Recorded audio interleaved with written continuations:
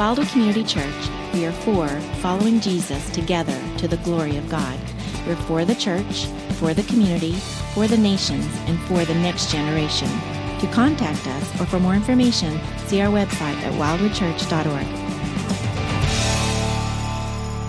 Today we're going to be continuing a series that we began last Sunday called The New Love. And this series is walking us through Galatians chapter 6 as we unpack a little bit of what it looks like for those who are empowered by the Spirit of God to love those around us. Last Sunday, we saw the first installment of that, and we saw that those who were spiritual demonstrate love by really bearing the burdens of others while taking responsibility for the loads the Lord has called us to carry. And so we began our study by looking at that, and today we're going to continue that study by talking a little bit more about what it looks like for us to be empowered by the Spirit of God as we love one another inside of the church family. Well, before we get there, though, I want to share with you a quote I saw earlier this week that I found particularly impactful. This quote comes from Andrew Murray, who many, many years ago said this. He said, "The world asks, what does a man own?" The world asks, what does a man own? And we resonate with that, right? Because in our world today, people talk about things like net worth and what's your annual income and how many square feet do you have in your house and what car do you drive. Now, we may not talk all that way all the time, but we live in a world that acknowledges and recognizes what someone has. But Murray very astutely said, the world asks, what does a man own? But Christ asks, how does he use it? How does he use it? And friends, today, I want to challenge us with this very thought. Not what do we have access to? Not what do we own? But I want us to think about how we are using the things that the Lord has entrusted to us. And in particular, I want us to think in two categories. I want us to think in terms of our time, and I want us to think in terms of our money, because I believe those two categories are what Paul is going to talk about in Galatians 6, verses 6 to 10. How are we utilizing, how are we stewarding the money and the time that the Lord has entrusted to us? Now, some of you may be going, well, I tell you what, I don't have as much of either of those as I would like. And I understand that. That's part of being a human, right? We often think, I wish I had just a little bit more time. I wish I had just a little bit more money. But rather than thinking of what we don't have, I want you to think about what you do have access to. And not just what do you have, but how are you using it? And in particular today, I want you to think about the time, and I want you to think about the money that you have access to like seeds. Like seeds. And seeds are meant to do what with them? To plant them, to sow them, so that they might bring back a harvest. And so when we think of what we have access to with time and money, and we think of them as seeds that need to be planted someplace, we might just ask the question, where are we planting the seeds of our time and our money? Now, inside of our study of Galatians, we have seen that there are two big fields that we have access to as followers of Christ. There is the field of our flesh, and there is the field of the Spirit. And so what will we do with the seeds of our time and our money? Will we plant them and sow them in the field of our flesh, or will we plant them and sow them in the field of the Spirit? The answer to that question should be, it depends on the harvest that we want. If we want a harvest of fleshly fruit, then plant your time and money in the field of the flesh. But if you want a harvest of spiritual fruit, we need to plant that seed in the field of the Spirit. We're going to see all of that come a little more clear to us today as we look at Galatians chapter 6, verses 6 to 10. You got a Bible? Turn there. We're going to spend the bulk of our time in these few verses today, and I want to read those verses for us, and after I read them, we'll back up and make a couple of observations today that will help us personalize this information that Paul is sharing with us. Again, Paul writes to his friends in Galatia, and he says this beginning in verse 6. He says, "Let the one who is taught the word share all good things with the one who teaches. Do not be deceived. God is not mocked. For whatever one sows, that will he also reap. For the one who sows to his own flesh will from the flesh reap corruption. But the one who sows to the Spirit will from the Spirit reap eternal life. And let us not grow weary of doing good, for in due season we will reap if we do not give up. So then, as we have opportunity, let us do good to everyone, and especially to those who are of the household of faith." Now, friends, in those 5 verses, we're going to see 2 things today that will help us invest the seed the Lord has entrusted to us well. Well, what are those things? The first thing we're going to see is this: sow the seed of treasure in the Lord's work. Sow the seed of treasure in the Lord's work. That's right, we're going to begin by talking about money today. So if you need to leave, I understand. No, we're going to hang in there through this, because there's life in here, not death. There's life in this verse, in these verses for us. So let's look at what God guides us with on the area of money, of the treasure that he's entrusted to us in these verses. Now, it's important for us to begin by understanding the context of this verse. And that context is found back in verse 5. If you were with us last Sunday, you know that in verse 5, the Apostle Paul said this. He said, "Each of us are to bear his own load." Each of us are to take responsibility for the backpack full of things the Lord has entrusted to us, and we are to carry it ourselves. And at the end of last week's message, I even implied that part of that, carrying the backpack, was to work and to labor, that we might be able to see God provide for our physical needs of a place to live and food to eat and clothing for our bodies through the work that we do. Now, after making this statement in verse 5, it was possible for somebody to raise their hand and say, "Okay, Paul, we get it, but what about those people who are working in the church? Shouldn't they stop working in the church and go get a real job? Shouldn't they go out and do some other kind of vocation and then just be a regular Christian alongside the rest of us? Should they not draw an income from their labor?" Well, Paul corrects that thinking in verse 6 when he says, "Let the one who is taught the word share all good things with the one who teaches." What Paul is saying here is he says it is appropriate for those who are being taught the word of God to share all good things. And I think in the context here, he is talking about finances. It is appropriate for the one who is taught the word to share financial blessings with the one who teaches. In other words, the one who teaches the word of God, it is appropriate for them to draw a living from that ministry. Now, why would Paul need to say this? I mean, beyond just the context of what he said in verse 5, why would he need to say this? Well, the reason why Paul would need to say this is because of those who were opposing Paul. Remember who Paul's enemies were who were arguing against him in the Galatian region? They were the Judaizers. They were those unbelieving Jews who had come from Israel and had followed Paul and were arguing against Paul, telling everyone they needed to be circumcised, they needed to become a Jew if they wanted to have right standing with God. Now, inside of the Jewish system, there was no such thing as this free will offering for, religious workers. Why? Because they had a very adept system of taxation that paid the priests. So money came into the temple treasury through taxation, not free will offerings, but through taxation of the people. When those resources came in, then they would be given out to take care of the financial needs of the priests. And so that was the category that existed for them. And so those who were following Paul around would probably say something like this: Paul's just making up a new story so that he can make a new stream of income. And so they were trying to discredit his ministry. But Paul goes out of his way to say that the one who is taught the word should share all good things with the one who teaches it. Now, one other point of interest with this has to do with Paul himself.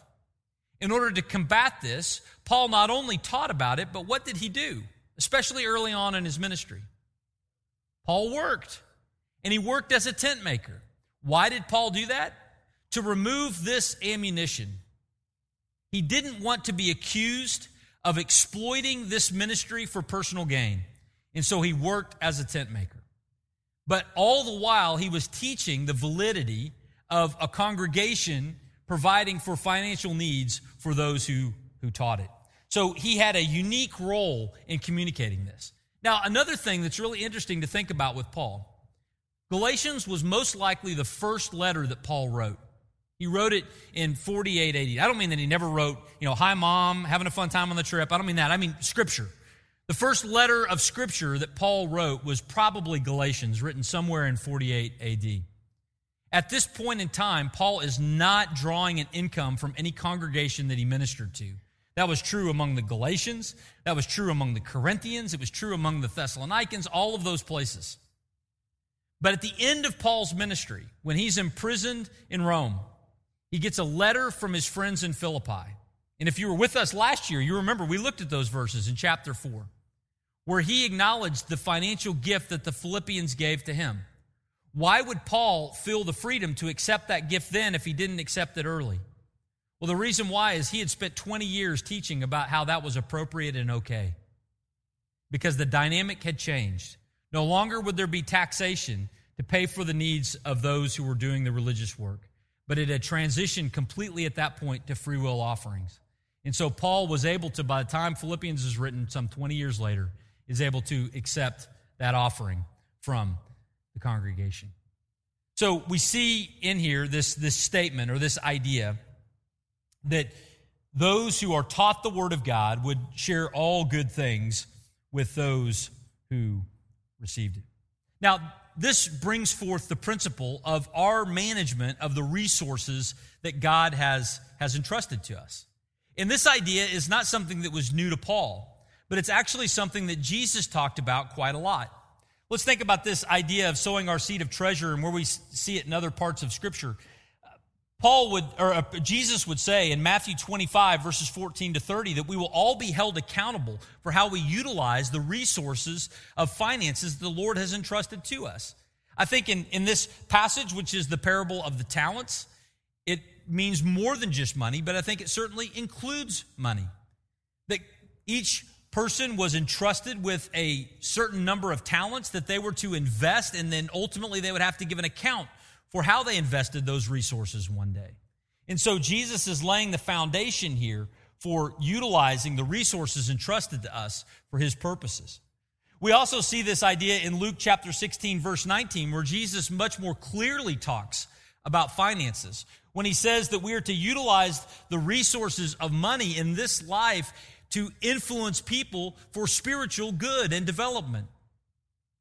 He talks about how the money that we use today, it's a wise use of money that helps leverage those resources so that other people have opportunities to hear about Christ, so that one day when we go to heaven, we will meet people who came to know Christ on the other side of the financial gifts that we offered. And so we see Jesus talking a lot about investing the resources of money that he has entrusted to us. So if that's the case, that we are to invest these resources well, what do we do with them?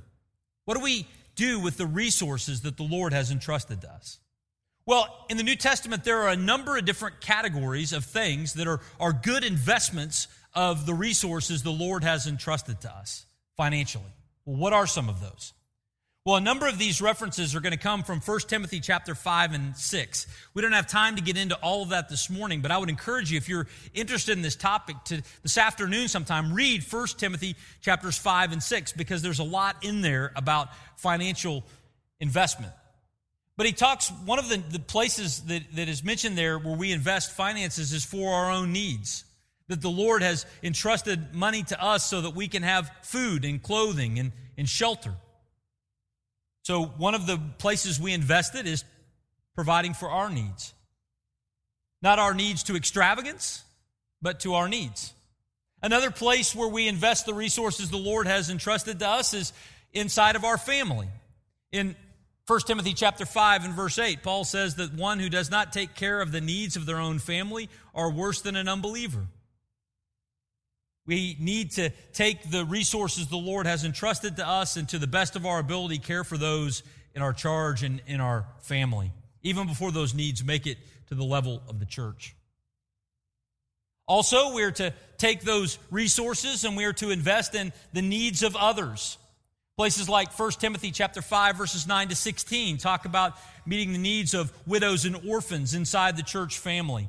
Galatians chapter 6 and verse 10, we just read a moment ago, talks about meeting the needs of others and doing good to those, especially those inside of the household of faith. So another place where we use our resources is we help meet needs of those around us. But yet another level of investment of finances has to do with global church needs. And by that, I don't mean needs inside of this congregation, but I mean needs around the world in terms of partnership in ministries and missionaries around the world. Paul takes an offering from the Corinthians, for example, to help bless the work that is happening in the Middle East.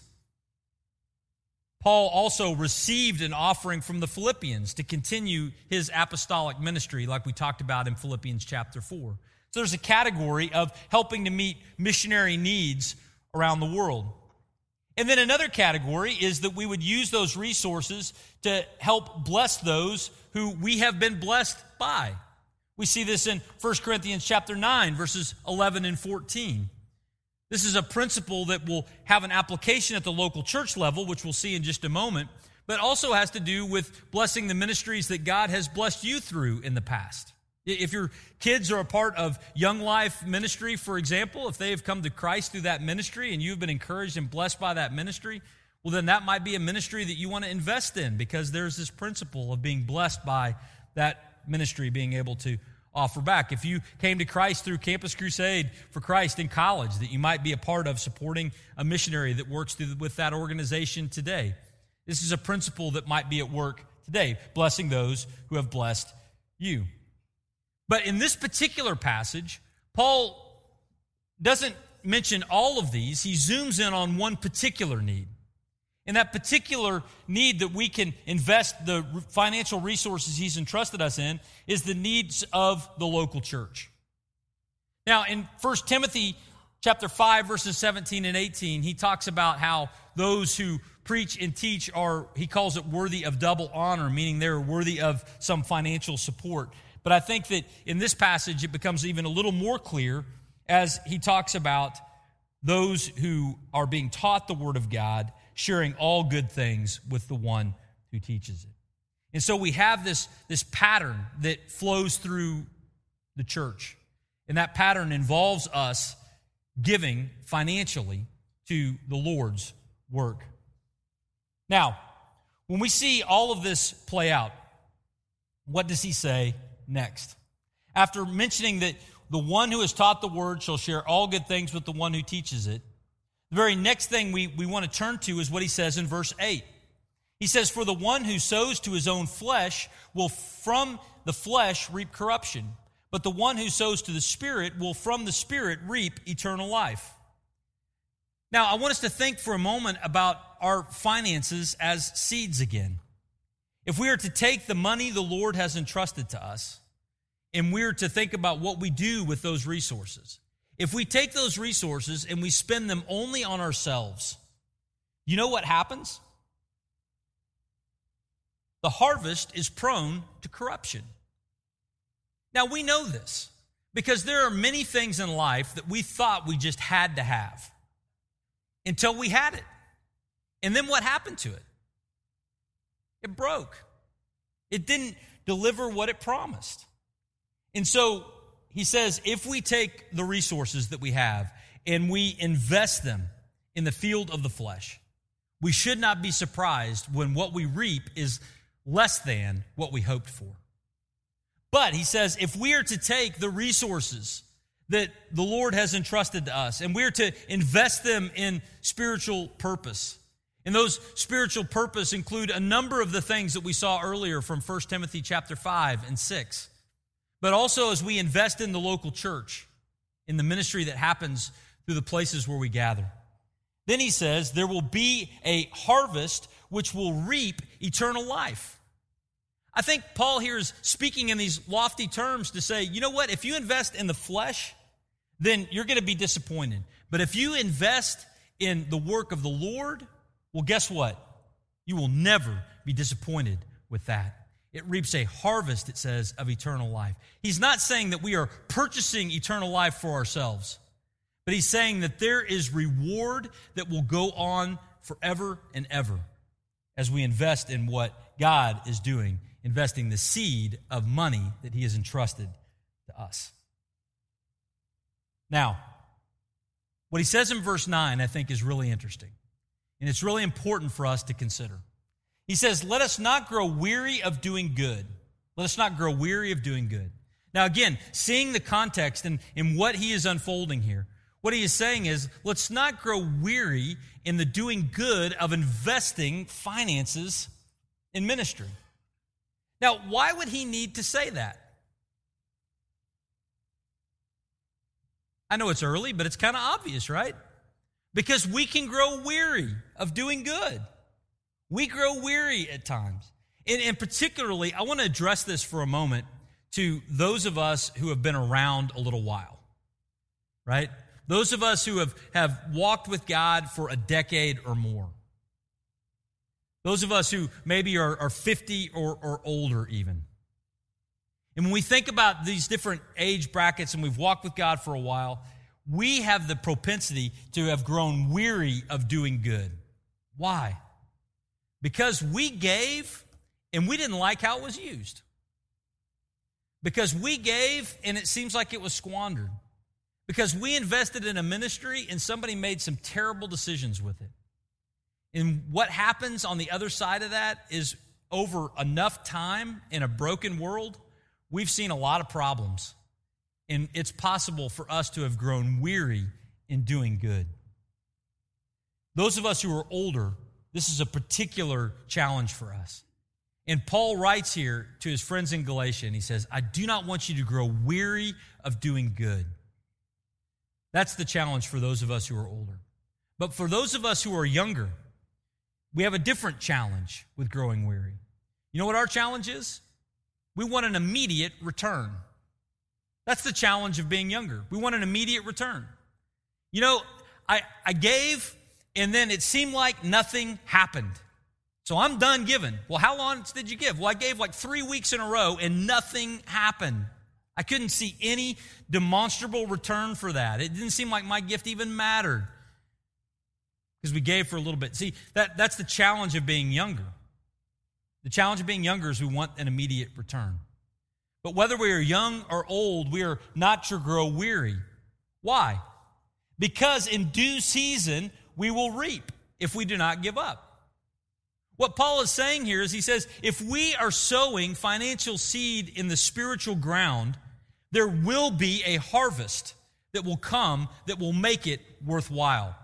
But just like any seed that is put in the ground, it doesn't sprout immediately. We put seed in the ground, we cover it with dirt, and we water it, and there might be many months that go by before we see the fruit come from the ground. But Paul writes and says, we should not grow weary because if we are investing in spiritual things, there will be a harvest. Now, what is that harvest? You know, oftentimes we want to think that the harvest that comes on the other side of our financial investments spiritually are that we get more money. You may have been a part of a church family that has taught something like that. But I don't think that's what Paul had in mind here. I don't think he is saying, give so that you will end up with more money. I think what he's saying is when we give, we need to trust that God will use those things to accomplish his work. And there is blessing in that. It might be that God uses those gifts to encourage someone who is discouraged. It might be that God uses those gifts to help provide ministry that leads someone into a saving relationship with Christ. It might be that God uses those gifts to help change the tenor of an environment of a city or a region or a country so that the gospel is going forth and lives are being changed. Or it might be none of those things. It might be just in the faithfulness of the gift that God is acknowledging that and recognizing that. And when we enter heaven one day, God will say, well done, good and faithful servant, for your work in investing financially over time. You see, what he is saying here is he says we are to give regularly, we are to give generously, and we are to do so knowing that there is a reward that is coming. Now, let's be honest. Giving this way always comes with a cost. It does, right? This is why we struggle with it. It comes with a cost. If I give to this spiritual field, there will be a fleshly need that I will have to deny. Might drive a little older car. I might live in a little smaller house. I might not be able to take all the vacations that I want to take. There's a cost associated with it. We might not eat out as much as we want to. I understand all of those things. There's a cost that is associated with those things. But what Paul is saying is something like this. Giving does cost us something, but the value of the harvest is always greater than the cost of the seed. Giving costs us something, but the value of the harvest is always greater than the cost of the seed. And so, what are some questions as we think about response? The first question that I would ask is this: Are we giving? And I say we because I'm including me in that. Even though I'm someone that has received a blessing from this congregation, that you employ me to serve as the pastor here, and I'm very thankful for that. And you're a congregation that is generous, and I'm so thankful for that. Not only in my life, but in the life of our staff, and to maintain the facilities that we have, and to be able to reach out in the community the way that we do and around the world. It is such a blessing of how God has used you in the past. But I just want to ask this question, because I think that what Paul is saying here in calling out the act of giving is he's not just saying give so that some need can get met in someone else's life, but there's actually a blessing available to each of us as we participate in giving to God's work. And so I want to just ask all of us, are we giving to God's work? Maybe this afternoon you might want to think about that and pray about that, and maybe go back over some of the lists from the earlier slides. All these slides are available on the internet, and the ways that we can invest in God's work, including in the ministry of the local church. But just ask the question, are we giving? Second question I would ask, are we giving generously? Are we giving generously? Meaning, is it costing us something to give? Third question, are we giving regularly? When it comes to the topic of giving, this is what we all do. We all think of our own lives, and we want to give the best foot forward. You're like, yeah, I was really generous back in the late 90s. That was a great time of giving, and I kind of gave then, and I'm not giving now. I gave at the office, so I'm not going to give at home. And one of the things that we see is that there's a regular pattern of giving that is found inside of the Scripture. Are we giving in a regular way to the Lord's work? So many of you are. This is not a discouragement, but it's just to remind us of these values. And then, are we giving cheerfully? Are we giving cheerfully? One of the things I love is in verse 6 when he talks about this. He says, let the one who is taught the word share all good things with the one who teaches. You know what that word share is? It's the word for fellowship. It's not given under compulsion. It is given in partnership for a purpose. And so when we give to the ministry of the church, for instance, we are partnering together, pooling our resources in the direction of where the Lord is at work. And so some questions for application for each of us to consider as we sow the seed of treasure in the Lord's work. But there's a second point that I want us to see in these verses. And that second point has to do with this. Sow the seed of time in the Lord's work. The seed of time in the Lord's work. Now, if we just walk through this passage front to back, I want now to walk through this passage back to front. Because while I definitely think that all of verses 6 through 10 have at least a portion of finances in mind, I also think as we look at verse 10 and work backwards, that there are things happening that involve not just our money, but also our time. So where do we see that? Well, we see this in verse 10, where Paul makes this statement. He says, so then, as we have opportunity, let us do good to everyone, especially to those who are of the household of faith.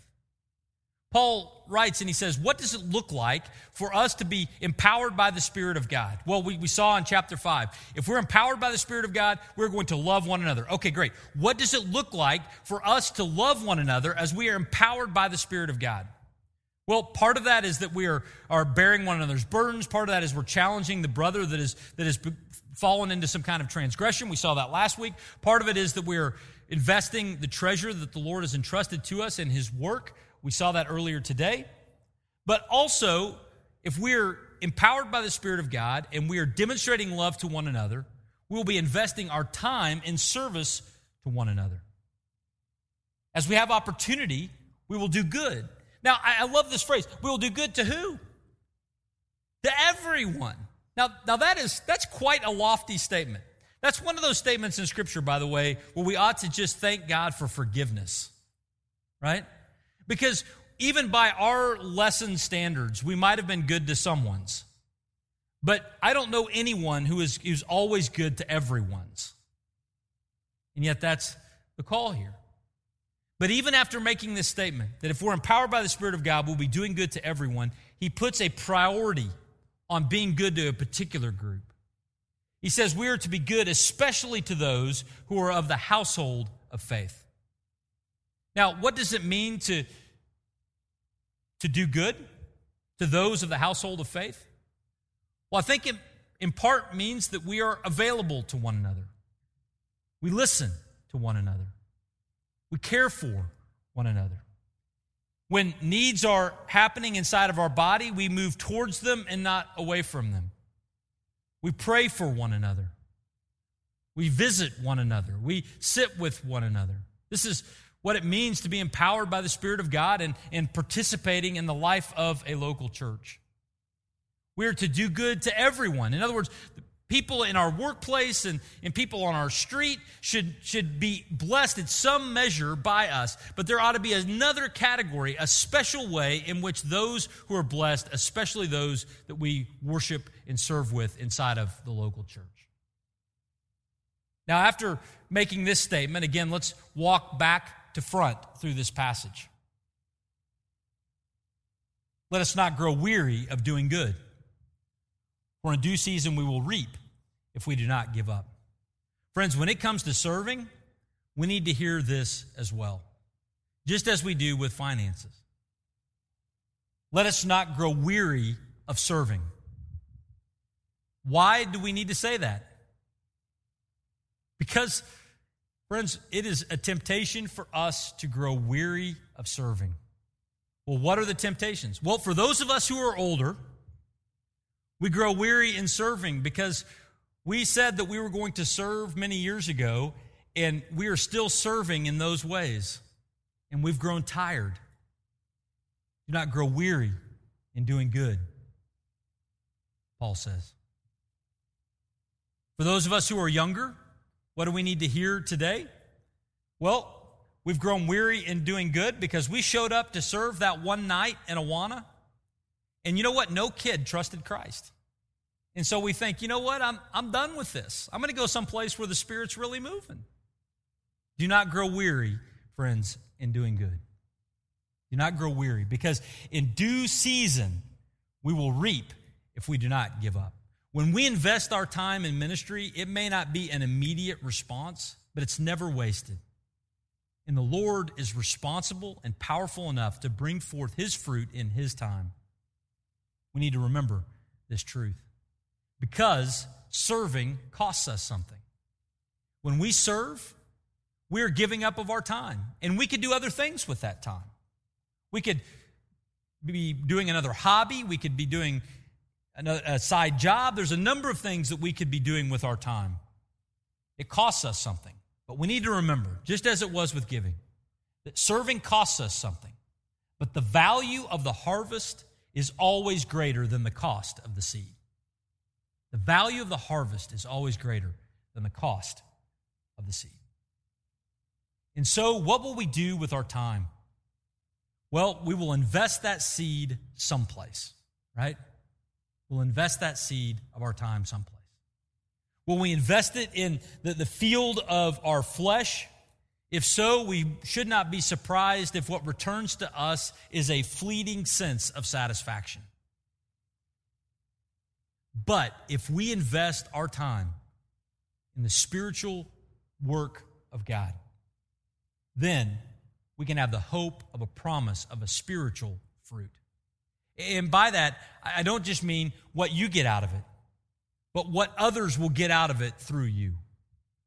Just as the fruits of the Spirit are fruits that others enjoy, so our investment of time will produce a spiritual harvest that others around you will be blessed by. So, a few questions in this area. First question, are we serving? Are we serving? Is that an appropriate headline for your life? Is your general orientation towards serving others? If we are empowered by the Spirit of God, one of the things that will happen is that our orientation towards others will be that they will say that we are a servant. Is that true of your family? Would they describe you as a servant? Is that true of those in your workplace? I mean, throw out titles for a moment. What's your general attitude towards people? If we're empowered by the Spirit of God, there will be this component of serving that will just emanate off of us. Second thing, are we serving within the church? Not just are we generally serving, but are we investing our time and energy and resources in some capacity to do good to those inside of the household of faith? You know, that might be just being available to listen or to pray or to talk with someone. It might be to helping meet a need as it comes available in the church, or it might be serving in a role. It might be being a part of the live stream team. It might be leading a small group or teaching a Sunday school class for children or leading a small group for youth. What is what does it look like for us to take this seriously? It means that we're serving. It means that we're serving inside of the church. But it also means that we're serving regularly. Again, you know, it's not that we would say, well, I remember when I served. I had that really good summer. I went on that mission trip back in college. I served. I don't know. What is, in your life right now, what does it look like as we serve? And then are we serving cheerfully? Not serving like, Mark said I had to. Serving cheerfully. The Lord has invested spiritual gifts and fruit and opportunities inside of you. Let's cheerfully invest those in the ministry the Lord has for others. So we need to sow the seed of time in the Lord's work. But one last thing I want to mention, and that has to do with the verse that I skipped. You may notice that I skipped the verse. Hey, thanks. So yeah, the type A's in the room were like, Pastor, come on, you can't read it and then not talk about it. So let me talk about verse 7 for a moment. In verse 7, he says, do not be deceived. God is not mocked. For whatever one sows, that he will also reap. I think this statement is a general statement that covers over not just finances and time, but really everything in our lives. In other words, we can't fool God. We might be able to fool our neighbor, but we can't fool God. How we invest our time, how we invest our money, how we invest just the work of our spirit and what we are focusing on, ultimately will be revealed in our lives in some capacity. If we want a harvest of spiritual fruit, we need to invest in a spiritual field. John Stott said this, and I'll close with this. He says, this is a vitally important and much neglected principle of holiness. We are not helpless victims of our nature, temperament, and environment. On the contrary, what we become depends largely on how we behave. Our character is shaped by our conduct. Holiness is a harvest. Whether we reap it or not depends almost entirely on what and where we sow. As a Christian, God has given us His Spirit, but the Spirit that He's given us is still present alongside the flesh of this life. Where will we invest the seed that God has entrusted to us? Would you pray with me? Father, thank you so much for just this passage. It's a challenging passage because it deals with things that are just feel valuable to us, and it seems as though it will cost us to apply this message. But Lord, I just thank you so much that the cost that we see associated here is never greater than the value of the harvest. And so we just trust you with the outcomes, and we trust you with all things as we lean into investing our time and our treasure in your work in the field of the Spirit. We pray these things in Jesus' name.